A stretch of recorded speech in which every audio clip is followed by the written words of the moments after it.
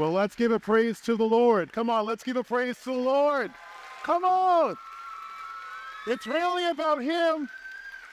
It's really about him, and it's really for him. Well, happy Sunday, as we say at Healing Place Church. Happy Sunday, everyone. And it's an honor to be here. There's so many emotions in my heart this morning.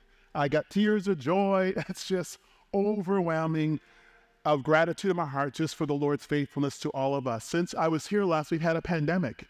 And thank God we survived it, and we are here celebrating the Lord's goodness. Can we give God a praise one more time for his faithfulness to us? Just so grateful, Father, for your presence. And I just so echo Dr. Wilson's prayer, Lord. We just want to hear from you from heaven.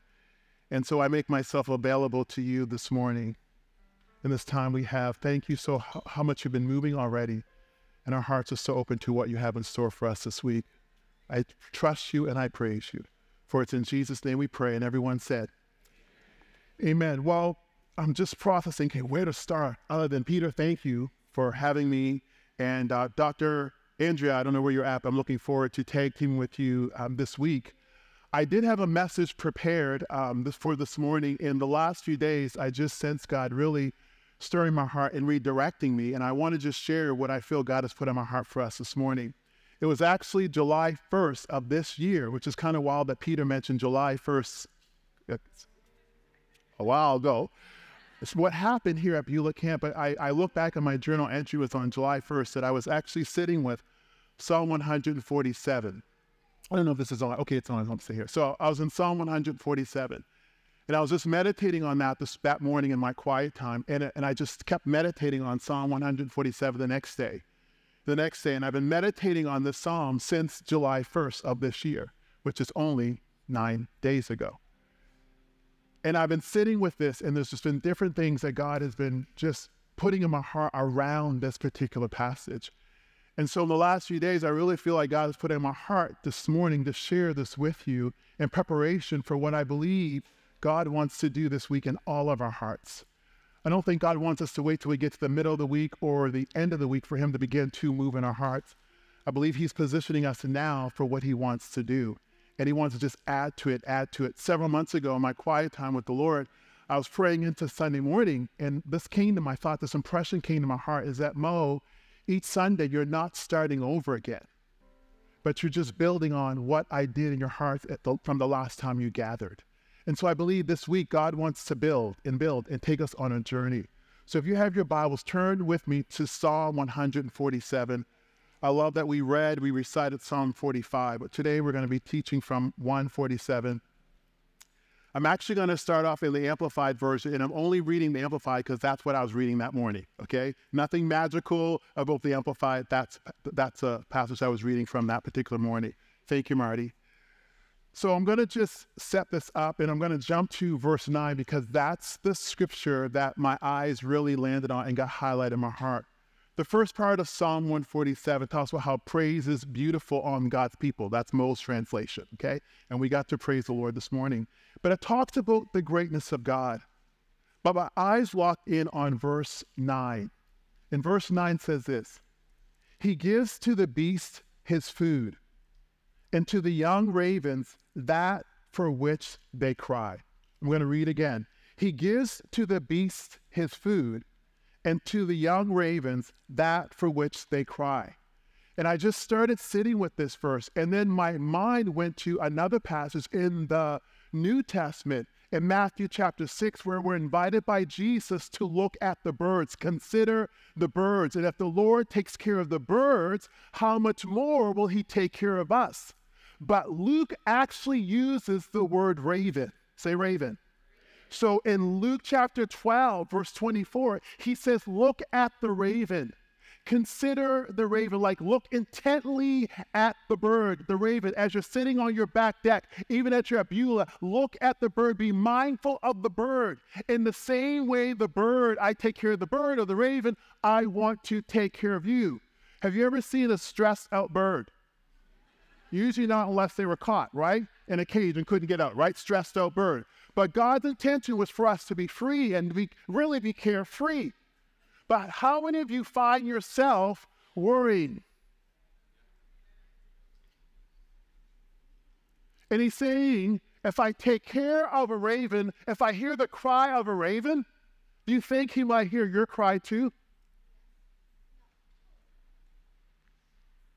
So as I'm sitting with this passage of he feeds the beasts and he hears the cry of a raven, I thought of all creatures, couldn't he said a dove, right?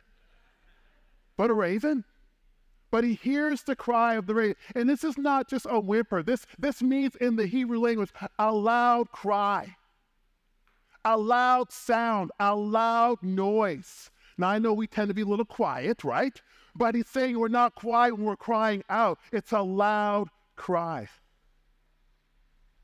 And as I sit with this passage about ravens, I thought about in the scriptures where God is known to provide even using a raven. Help me, somebody. Remember Elijah the prophet? 1 Kings chapter 17. God uses, after 40 days of prayer, God uses a raven to provide for Elijah. But God doesn't stop there. The brook dries up and he says, okay, now I need you to go on and travel and you're going to encounter a widow. Like the brook dries up and he uses a widow to also provide for Elijah. But God used a raven to provide for Elijah. And I did some research on a raven because I'm like, why did you not say a dove? And as I was looking at this idea of a raven, do you know in the Jewish culture, they were not permitted to eat a raven. It was against the law. In Leviticus chapter 11, verse 15, they were not able to eat a vulture or a raven. And I thought, this is considered an unclean bird. So God is hearing the cry of a raven. God is hearing the cry of an unclean bird. And if God hears the cry of an unclean bird, just imagine the cry he hears of a blood-bought child of God. He hears our cry. It may not seem like it. It may not feel like it. But he hears our cry. The same word cry is the same word David uses. In Psalm chapter 3, verse 4, it says, I cried unto the Lord, and he heard me from his holy mountain. How many times have you cried out to the Lord and wondered, has he heard me from his holy mountain? Now I know we're all cleaned up today, looking mighty sophisticated and smelling good. But if we're honest, how many of us have questioned whether or not he's heard my cry? And the Bible says he does. He hears our cry from his holy mountain, his place of position, the Holy of Holies. He hears our cry. He's attentive to us. He's attentive to our need. It's the same one that David used in Psalm chapter 4, verse 1. When I cried to the Lord, he answered me. It's the same word that's used when the raven's crying out. He hears you. And I'm reminded in my own life, I remember quoting and praying Psalm chapter 3, verse 4 for almost 2 years. And I was wondering, is he hearing me cry? I'm hearing myself cry. Everyone else probably is hearing me cry, but is he hearing me cry? And I remember I was away. I was at a retreat. And at the end of the retreat, the Lord spoke this in my heart. He said, Mo, this is in response to the prayer that you have prayed for the last 2 years. I have heard your cry from my holy mountain.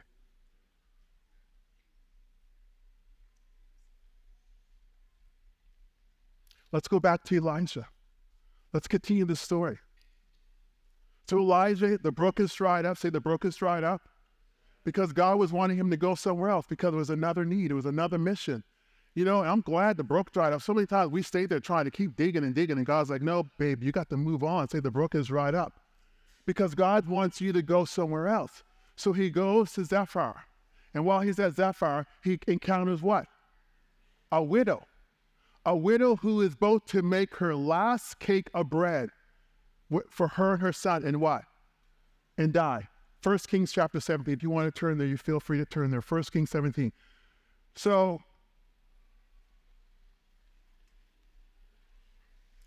Elijah encounters her.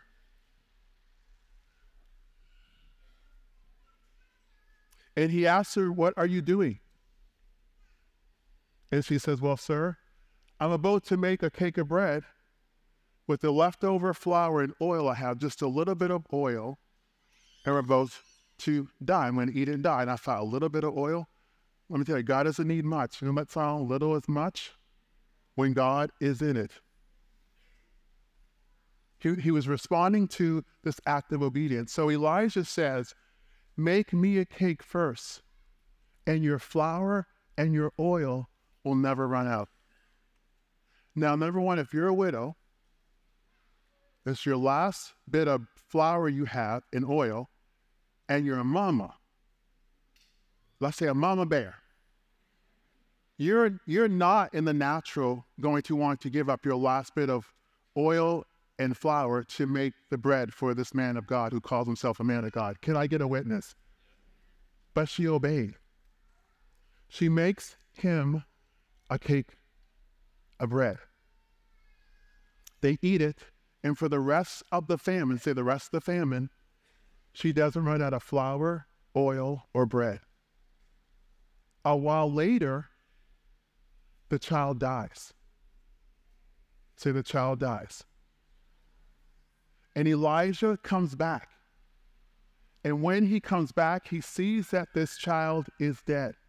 So we're going to move to verse 20 and 21 of 1 Kings chapter 17 and verse 22. If you have your Bible, let's go there. And as Elijah comes to this mother, I want you to hear what happens. 1 Kings 17. Elijah the prophet replies, give me your son. And he took the child's body, verse 19, from his arms, carried him up the stairs to the room where he was staying, and laid the body on the bed. Verse 20, then Elijah cried out to the Lord. Say, cried out to the Lord. This is the same word that's used in Psalm 147, verse 9, concerning the raven. It's the same word that's used, David crying out to God, and God hearing him from the holy mountain. Elijah is crying out with a loud cry to God for a miracle for this woman. So he cries out to the Lord, O Lord my God, why have you brought tragedy to this widow who has opened her home to me, causing her son to die? Verse 21, and he stretched himself out over the child 3 times and cried to the Lord. The same word there, cried to the Lord, O Lord my God, please let this child's life return to him. The Lord heard Elijah's prayer, and the life of the child returned, and he revived. Then he brought the child to the mama, and the mama said, you truly are the man of God you said you are, and I believe your word. Of course you believe the word, because he did it, right? It's easy to believe after the miracle, right? Sometimes it's a little hard to believe when the miracle hasn't happened yet. But I want you to lock in on this idea. Elijah cried out to the Lord on behalf of this widow for her son. And this is what I have been sitting with in my own life. What things in my life, what things are there in your life that you need to cry out to God for? What things do you need to see be restored? This word, it says that God restored the young boy's soul and revived him, brought him back to life. What areas of your life do you need God to revive this week? What areas do you need to stretch over and call out to God and say, God, will you please revive my life, revive my soul, revive my family, revive my marriage, revive my finances? Please bring a revival to my soul. Now, I was thinking of this word revive. It means to be brought back to life. Now, I want you to know this, that I don't think everything should be brought back to life that's been dead in your life. Help me, somebody. Some of these old relationships say bye-bye, no more, right? And so many times we find ourselves over in the graveyard trying to re-dig stuff that God wants us to let go of and stay buried. But I'm talking about the call of God. I'm talking about the dream that God has put in your heart. I'm talking about a vision. I'm talking about your soul. I'm talking about the well-being of your soul. God wants to bring revival to our hearts, our souls, our life this week. And there were two thoughts that came to me that I think are applicable for us. Elijah cried out to the Lord. He knew who to cry out to. Guys, we know who to cry out to. And so many times we find substitute for God. And God wants to be no substitute. He wants to be the one we cry out to. Now, if we need to cry out to other people for accountability and counseling, I'm all there. I'm not talking about that. But I'm talking about the wholeness of our soul, too, as a person. We must cry out to God. And so many times we're crying out to everyone else before we're crying to God. How would the script switch if we started to cry out to God just as much, if not more, as we cry out to other people? Elijah cried to God. And I love how personal it was. He said, my God. Because at that point, the widow didn't know the God of Elijah. So he made it personal, my God. I believe God wants us to cry out to him this week.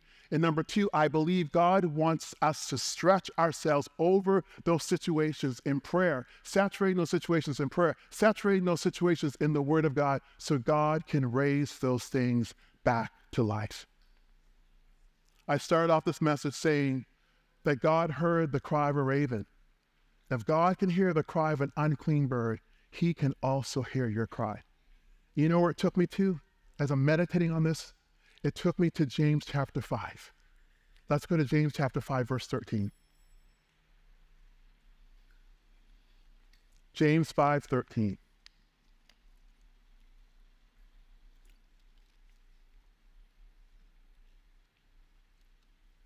And I'm reading this from the Amplified just because I like the way it reads. Okay? I love the wording. Verse 13 of James chapter 5 says, is any among you afflicted, ill-treated, suffering evil? He should pray. Is anyone glad at heart? He should sing praises to God. I love it. You're in trouble, pray. If you're happy, praise God. Verse 14, is anyone among you sick? He should call in the church elders, the spiritual guides, and they should pray over him, anointing him with oil in the Lord's name. In the prayer that is of faith, listen to this, it will save him that is sick. The Lord will restore him. And the New King James says the Lord will raise him up. And if he's committed sin, he will be forgiven. Verse 16 says, confess to one another, therefore, your faults, your slips, your false steps, your offenses, your sins, and pray also for one another that you may be healed and restored to a spiritual tone of heart and mind. The earnest, heartfelt, continued prayer of a righteous person makes tremendous power available, dynamic in its working. Verse 17, read it with me. Elijah was a human being with a nature just like ours. Listen to the way the Amplified says it. With feelings, affections, and a constitution like ours, he was a man of law and order, just like we are. And he prayed earnestly for it not to rain. And no rain fell on the earth for 3 years and 6 months. And then he prayed again, and the heavens supplied rain, and the land produced its crop. Elijah was a man like you and I, because God wants us to have the kind of relationship with him that Elijah had. God doesn't want this just to be a story in the book that we know and we read, but he wants it to be personal for you and I. I don't know what your situation is. I don't know what your circumstance, but I'm here to tell you, God wants you to cry out to him. God wants you to stretch yourself out before him and pray to him. And when I was thinking of this idea of stretch, these thoughts came to my mind. It means I'm humbling myself before God. What does the Bible say? Those who humble themselves will experience what? God's grace. To me, stretching myself, it means it's a posture of surrender to God. It's a posture of humility. It's a posture of surrender, but it's also a posture of covering. That as I'm stretching myself before God, I'm covering that situation with God in prayer. And as Elijah stretched himself out over that child and cried out to God 3 times, the soul of that young boy was restored, revived. What area do you need to have restored this week? What area do you need to have revived?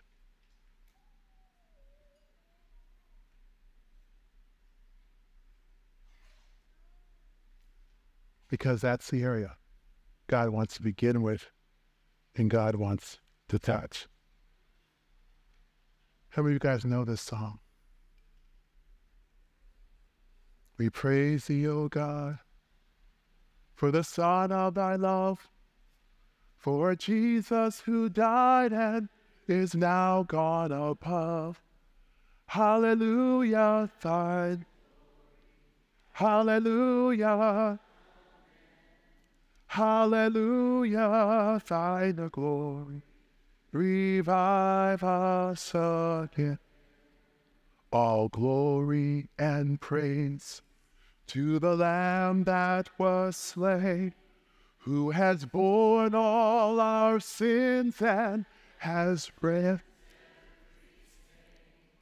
Hallelujah. Hallelujah. Amen. Hallelujah. Thine the glory.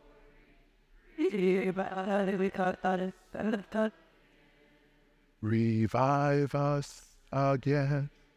Fill each may its soul be rekindled with fire from, come on. Hallelujah. Thine.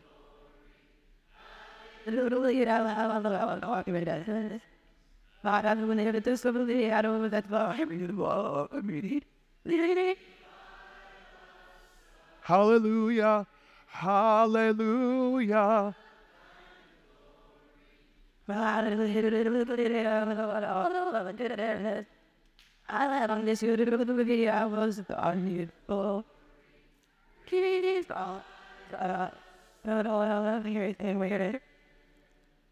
Amen. Just let's close our eyes and bow our heads.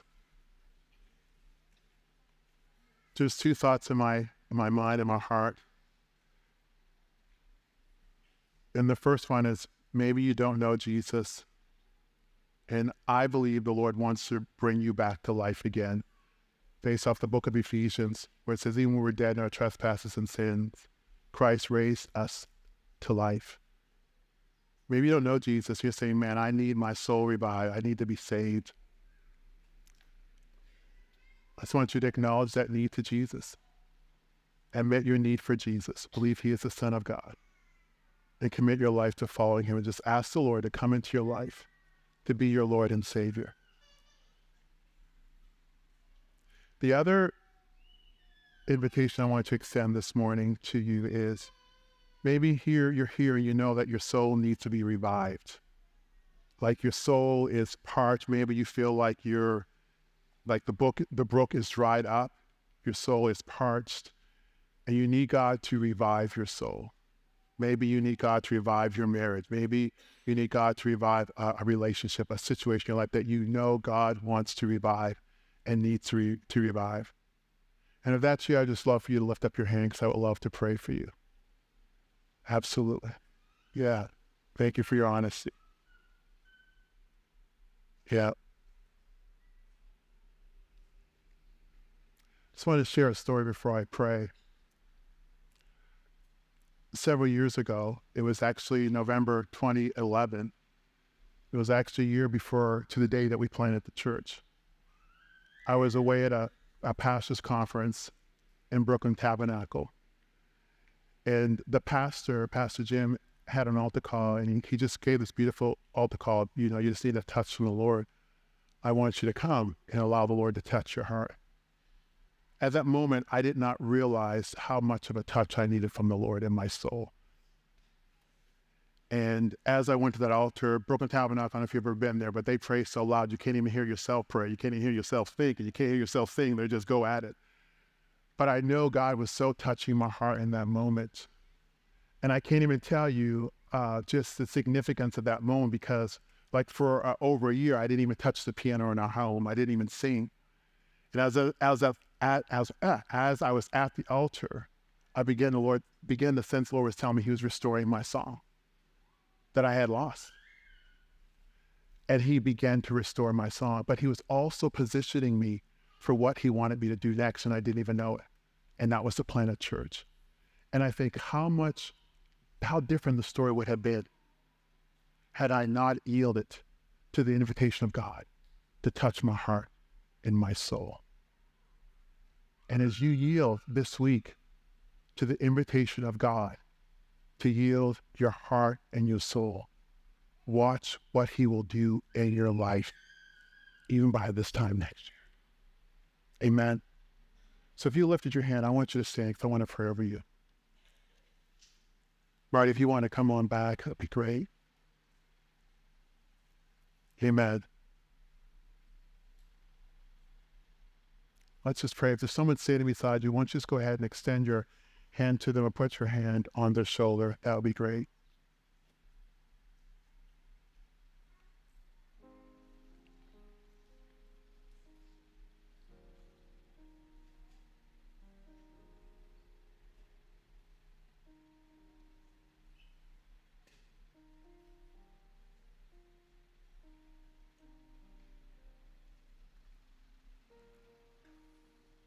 Father, may you just breathe your life into those that are standing.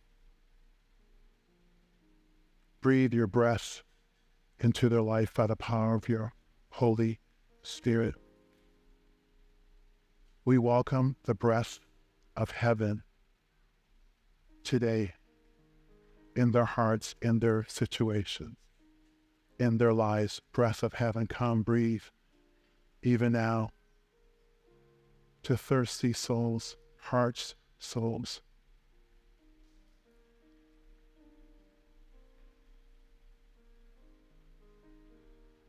Do what only you can do.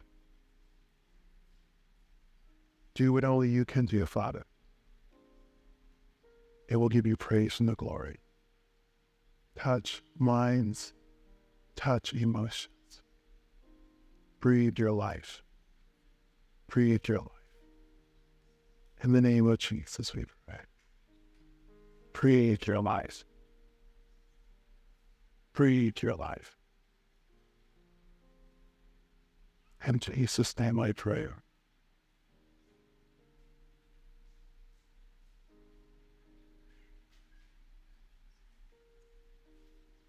Fill our cups, Lord. They're upward. They're upward. They're not downward. They're upward. Fill them, Lord. Fill them. Fill them, Lord. They're upward. In Jesus' name I pray. Amen and amen. You may be seated. One closing story, and I just want to end this morning with this story. Psalm 23 says how the Lord restores our soul. Verse 3 says he leads us beside the still waters, but he restores our soul. Just want to paint a picture for you of that shepherd. What does that mean for you and I even this week? It means that a shepherd notices one of his sheep have gotten away. And the shepherd goes and looks for the sheep. And the shepherd is so attentive, he does not give up on the sheep until he finds the sheep. And as he hears some noise of his sheep, he gets closer and closer toward the sheep. And he noticed that the sheep is upside down, wearing themselves out because they got stuck. Now, this good shepherd does not leave the sheep there and say, well, you should have known better. the shepherd gets down and he picks the sheep up and he actually places the sheep on his lap. And by then, the sheep has lost its circulation. It can't stand on its own. And the shepherd takes the sheep and puts the sheep on his lap and begins to massage the sheep's legs and the sheep's body until circulation of the blood starts flowing again. Then he takes the sheep and he puts the sheep beside him to see if the sheep can stand on its own. When he recognizes the sheep cannot stand on its own, he then takes the sheep back and starts circulating his hands along the side of the sheep to get the circulation of the blood flowing again in the sheep. If he recognizes the sheep is still too tired from all of that and getting away, the shepherd will take the sheep, put its sheep on his shoulders, and carry the sheep safely back home. What is Modique saying to you today? I believe God wants to restore your soul this week. Some of you might have been stuck in a situation and you think, well, I'm just stuck. This is it. God wants to come along, find you, pick you up, put you on his lap, start massaging your body, massaging your leg to get the blood circulating again. So by the time you leave this week of camp, you're standing strong on your own. And even if you're too weak, he's going to carry you on your shoulders and restore you until you get your strength back. Why? Because he restores our soul. He doesn't wait until we get unstuck to restore us. He restores us even when we might feel stuck. That's the good shepherd he is. So let him this week lead you by the still waters. Let him this week restore your soul. Let him this week draw you close and speak to you as a friend speaks to a friend. Revive us again, O God. Restore us again, O God, so we can stand strong in the Lord in the power of his might. God, restore pastors, restore leaders, restore moms, dads, children, restore even relationships. Do this week, God, what only you can do. And we'll be careful to give you the praise and the glory, because it's not by our might or by our power, but it's by the Spirit of the living God. And we say yes and amen and amen. Can we give God a praise that he's a restorer and he's the one that revives? So look at your neighbor and say, stretch this week. Say, stretch this week. Stretch. Come on, say, stretch. Cry out to God. Look at your other neighbor. Say, stretch. Cry out to God. Come on, say it again. Say, stretch. Say, cry out to God. One more time, say, stretch. Cry out to God, because he will hear your cry. Amen, amen. Father, we thank you. We thank you. We thank you.